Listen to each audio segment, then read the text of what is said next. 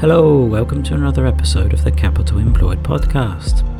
For this episode, we had the pleasure of being joined by Peter Rabover, who is the founder and portfolio manager of Artco Capital. Peter likes to focus on smaller companies and special situations within a concentrated portfolio. In this episode, Peter discusses his investment style and the situations and the companies he likes to invest in. He also provides a breakdown of his thesis for investing in two small caps that he thinks can generate great returns. I really enjoyed listening to him, and I think you will too. Before we begin, make sure to add your email to the Capital Employed email list. Every so often we publish exclusive interviews that are only available to those on the list. To receive these bonus episodes, please visit capitalemployed.fm/exclusive and add your email to the list. Okay, let's jump into this week's episode. Please enjoy my conversation with Peter.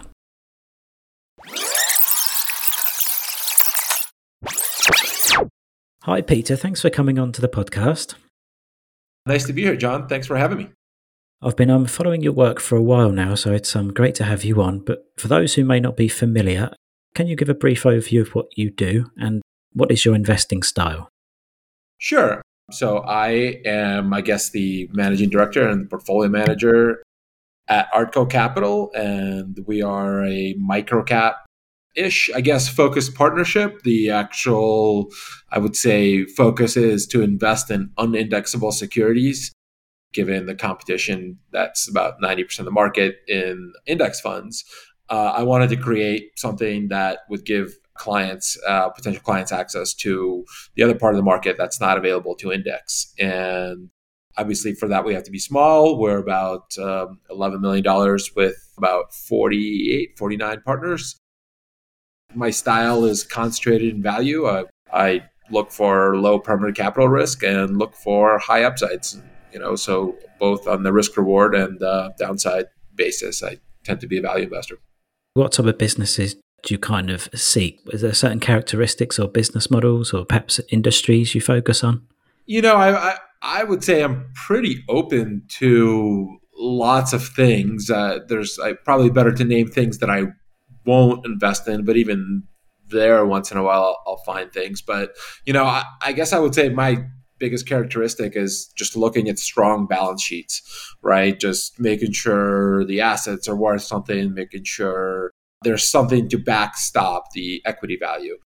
There might be volatility in the short run where the price will drop below the asset value, but in the long run, your permanent capital loss is limited to what the asset value is. And so if you're buying things at asset value or below or right above it, that tends to limit your capital losses. And that's kind of, how I view it. But I guess I would say with 20 some years experience in the market, there's an art to valuing things in the balance sheet and not just seeing them for the numbers or for the footnotes. Lots of times there might be hidden assets. There might be something that is just listed as another asset, but realistically it's worth a lot more, or the IP, intellectual property is worth a lot more than the written down goodwill version on the balance sheet, or the brand name is worth a lot more than it doesn't show up on the balance sheet. So I guess those would be the kind of analysis I would like to do on the downside, and that's where I tend to focus. Okay, yeah, I was just reading your latest letter and I was looking at some of the companies you mentioned there. How do you find these companies? How do you generate your investment ideas? I think it's pretty diversified. Sometimes I'll just use the basic screen and just screen for cheapness and, go from there. I think over the years, I've developed a pretty good network of like-minded investors who invest in the same style in the same area. And so we'll occasionally share ideas. There are certainly great websites that, great discourse where you can find ideas like Value Investors Club or Twitter. Sometimes it would be a personal experience. One of the bigger successes I had was a company called Joint Chiropractic. But I found it because I had a back issue about 3 or 4 years ago, and I was really researching the lower back pain space, both for myself and just kind of came across that company. So I guess I would say the key is to being open to being diversified. Okay, and how diversified is your portfolio at the moment? How many stocks do you normally hold at any one time? And I think, so the short answer, I think it's 10 right now, maybe 11.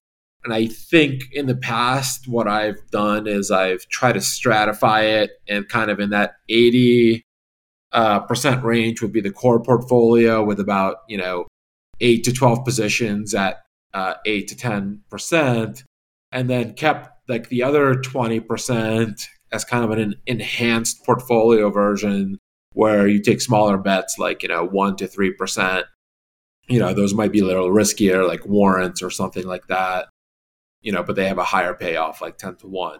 And so I think what I've found in the past is maybe it's just the market, but the core portfolio investments have returned significantly more than the enhanced portfolio investments. So I've almost, I'm much more, instead of focusing on finding these high risk reward ideas, I've decided to make it maybe more 90 to 10% of core portfolio than enhanced portfolio, and maybe add one new core position. So it's just a style difference, but I just haven't found that many good risk rewards now. I think when the market crash comes in, and there's a lot of these warrants of these SPACs that are, out there, when it all washes out, I think there might be some interesting special situations that part of the portfolio could be bigger again. And so maybe the number of stocks would be, 15 to 20 instead of just 10. So that's kind of, I hope that's a long way of answering your question. Are you finding it a struggle to find good situations or good stocks at reasonable prices at the moment? No, I mean, I think in my space, there's still stuff that can be cheap. But, I think the other side of the coin is, why is it cheap that whenever everything else is going up? Fortunately, that's just a part of the market that doesn't get touched by market flows.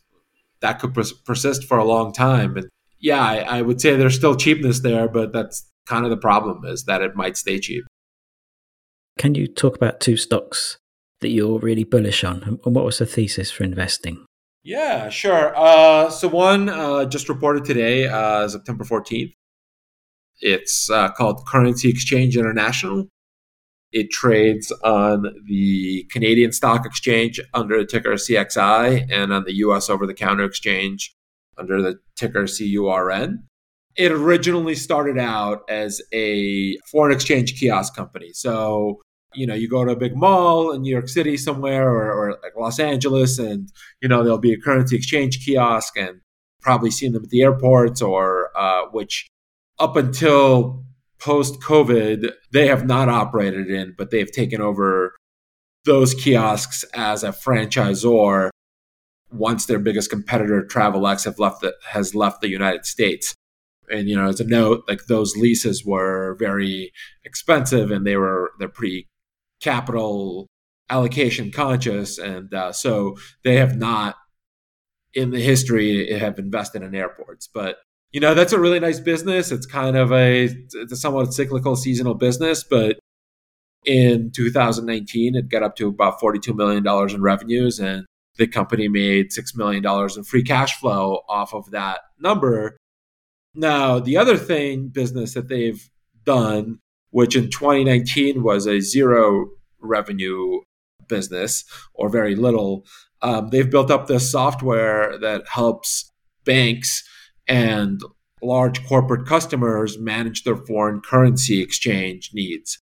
If you're some company and you're ordering something from China, and China wants something in yuan, how do you do that? How do you transfer payments in yuan from province in Canada, or Oklahoma?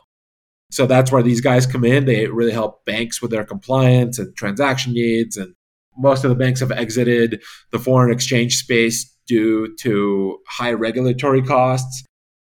And that's a really nice business that, this quarter they just reported a $2.5 million revenue, growing, in the hundreds of, triple digits. And that business didn't exist in 2019. And now it's at a run rate of 10 million. I honestly found this business through a screening tool, and it was trading 70 or 65% of its net cash.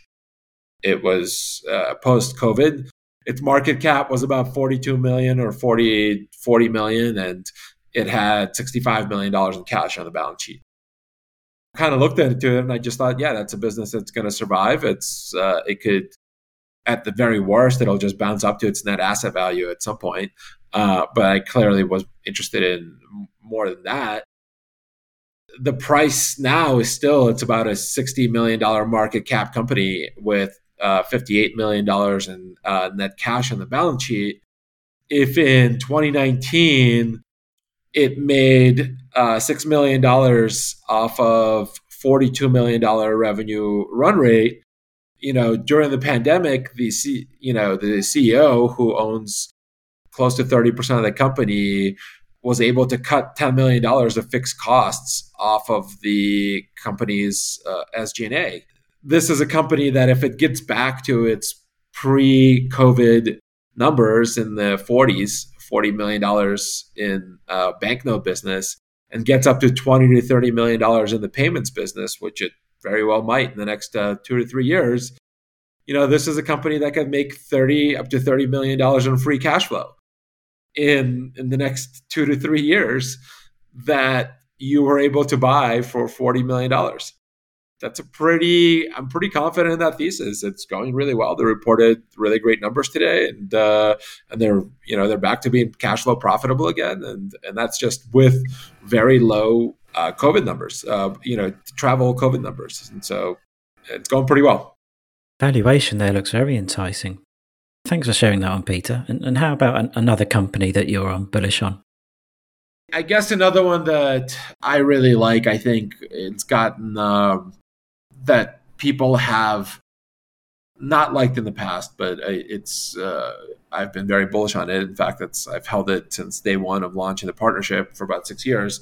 It's called Gaia, and they are essentially a streaming service of and other people might refer to as weird content. It used to be more yoga, now it's more holistic health, psychedelic stuff, mind expansion. They get into weird conspiracy theories. It's a niche market, but it's a very large market. And the company has almost 800,000 subscribers paying over $11 a month for its content and growing at about 20-25% a year. The history behind it is their CEO and founder, Jirka Rysavy. He's kind of been a serial entrepreneur. He founded Corporate Express that he sold to Staples. He founded Wild Oats, which he sold to Whole Foods. About 10 years back, he founded Gaiam, which was a clothing and yoga brand, which he later sold to Sequential Brands. And then he used the money from Gaiam to grow the streaming service, which now is known as Gaia, which, about 6 years ago had about 22,000 subscribers. And now we're at, like I said, close to 800,000. It's probably going to hit about $80 million in revenue this year. This guy's clearly been a serial entrepreneur. He knows, he owns a substantial part of the company. I've had really good conversations with him. I guess I would say the question people usually ask is why the company that's going to make 80 million in revenue, probably 35 in EBITDA and 12, 13 in free cash flow this year, and it's trading at about $150 million valuation right now, 160. And it's kind of been range bound for many years. And people would ask, why is that? What's happening here? I think there's a number of reasons why it's cheap. I think in the past, they have invested heavily in growth. And as a result of that, they have acquired some subscribers that were less than stellar. They had a very high disconnect rate. Over the last 2.5 years, where they've sort of committed to getting to profitability with lower growth, they have held their quarterly spend steady at $15 million fixed costs, $15 to $16 million fixed costs, while growing their revenue in the 25 to 30% growth rate. And their subscribers in the 20s plus some price increases. And so they've been fairly consistent with that. They're free cash flow positive now. And so I believe that black mark from 3 years ago should be gone, but some people are still very worried about that. On the other hand, some people just are not comfortable with the content. It's just outside their wheelhouse. And, it's weird conspiracy theories about aliens and mind expansion, and that's hard for some people to comprehend, that there's a market like that and there's people that think differently from them. And I'm kind of agnostic in that. I don't need to believe what they're selling. I just need to believe that there's a lot of people out there that want that content. I think the two knocks on that were there's been belief that the market's not large enough, and it clearly is. B, that content is going to get them deplatformed in this age of cancel culture from places like Amazon hosting them. I don't know if those are fair criticisms. I think the market is fairly significant for their streaming services. Certainly randomly have known of lots of friends that have been Gaia subscribers without me ever having to tell them. I've done enough surveys to appreciate the size of the market. As far as deplatforming goes, I think that's a pretty low risk. It's a risk. Their headquarters are in the former EDS building, and they've been very focused on hosting their own content, not being able to get booted from Amazon or something like that, sort of have this technological independence. And like I said, I think it's a minuscule risk. I think it's less than 1% of that's happening, but it's good to know that they're focused on this tail risk. With all that, at about $150 million valuation, I had sort of mentioned that I like things with hidden assets. And about 5 years ago, they made a $10 million investment into something what they would call an other asset. And as a result, they've had to sign an NDA. And so the history of Yorka is what he likes to do is incubate companies within his own companies. Right? So just like the Gaia brand was incubated within the Gaiam clothing yoga brand was incubated. He incubated an eco-friendly travel tourism business, which also got sold at the same time as the clothing brand. That's kind of been his MO. But they've been very cagey because of the NDA to talk about this other asset. I know it's a 10% ownership in a international tech company, and every year, and it was made at in the 9-figure valuation range back then. Every year, this asset has to be tested for impairment, so it's never been written down by the auditors or anybody like that. In the age where every tech company with a pulse gets an immediate unicorn valuation, they've kind of committed to talking about it once the NDA runs out. I think, sometime in 2021, you're going to see them, revalue this asset to what it is along the lines of where current tech companies stand. I think between growth being incredibly cheap, I mean, this company is trading, I think, like 7 times next year's EBITDA for a very profitable, growing, cash flowing business. I think that's a ridiculous valuation. When its competitors with much less profitability and growth are trading in some hard to use EBITDA here, because lots of them are just trade off of revenue multiples of 6, 7, 8. And this company is at 2 times revenue multiple. So I think at less than $10 per share, I think you're going to see in the next 12 to 24 months a re-rating to $30 to $50. Oh, okay. Yeah, thanks for sharing that company as well, Peter. Where can listeners go to find out more information about you? Probably just email if you're a qualified investor. And unfortunately, it was a general partnership. We're not an RIA. I can only take qualified investors.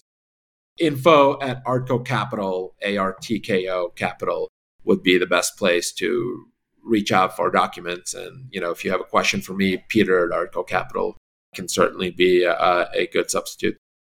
Okay, Peter, thanks so much. It's been a pleasure to have you on. Yeah, pleasure's all on this side of the pond.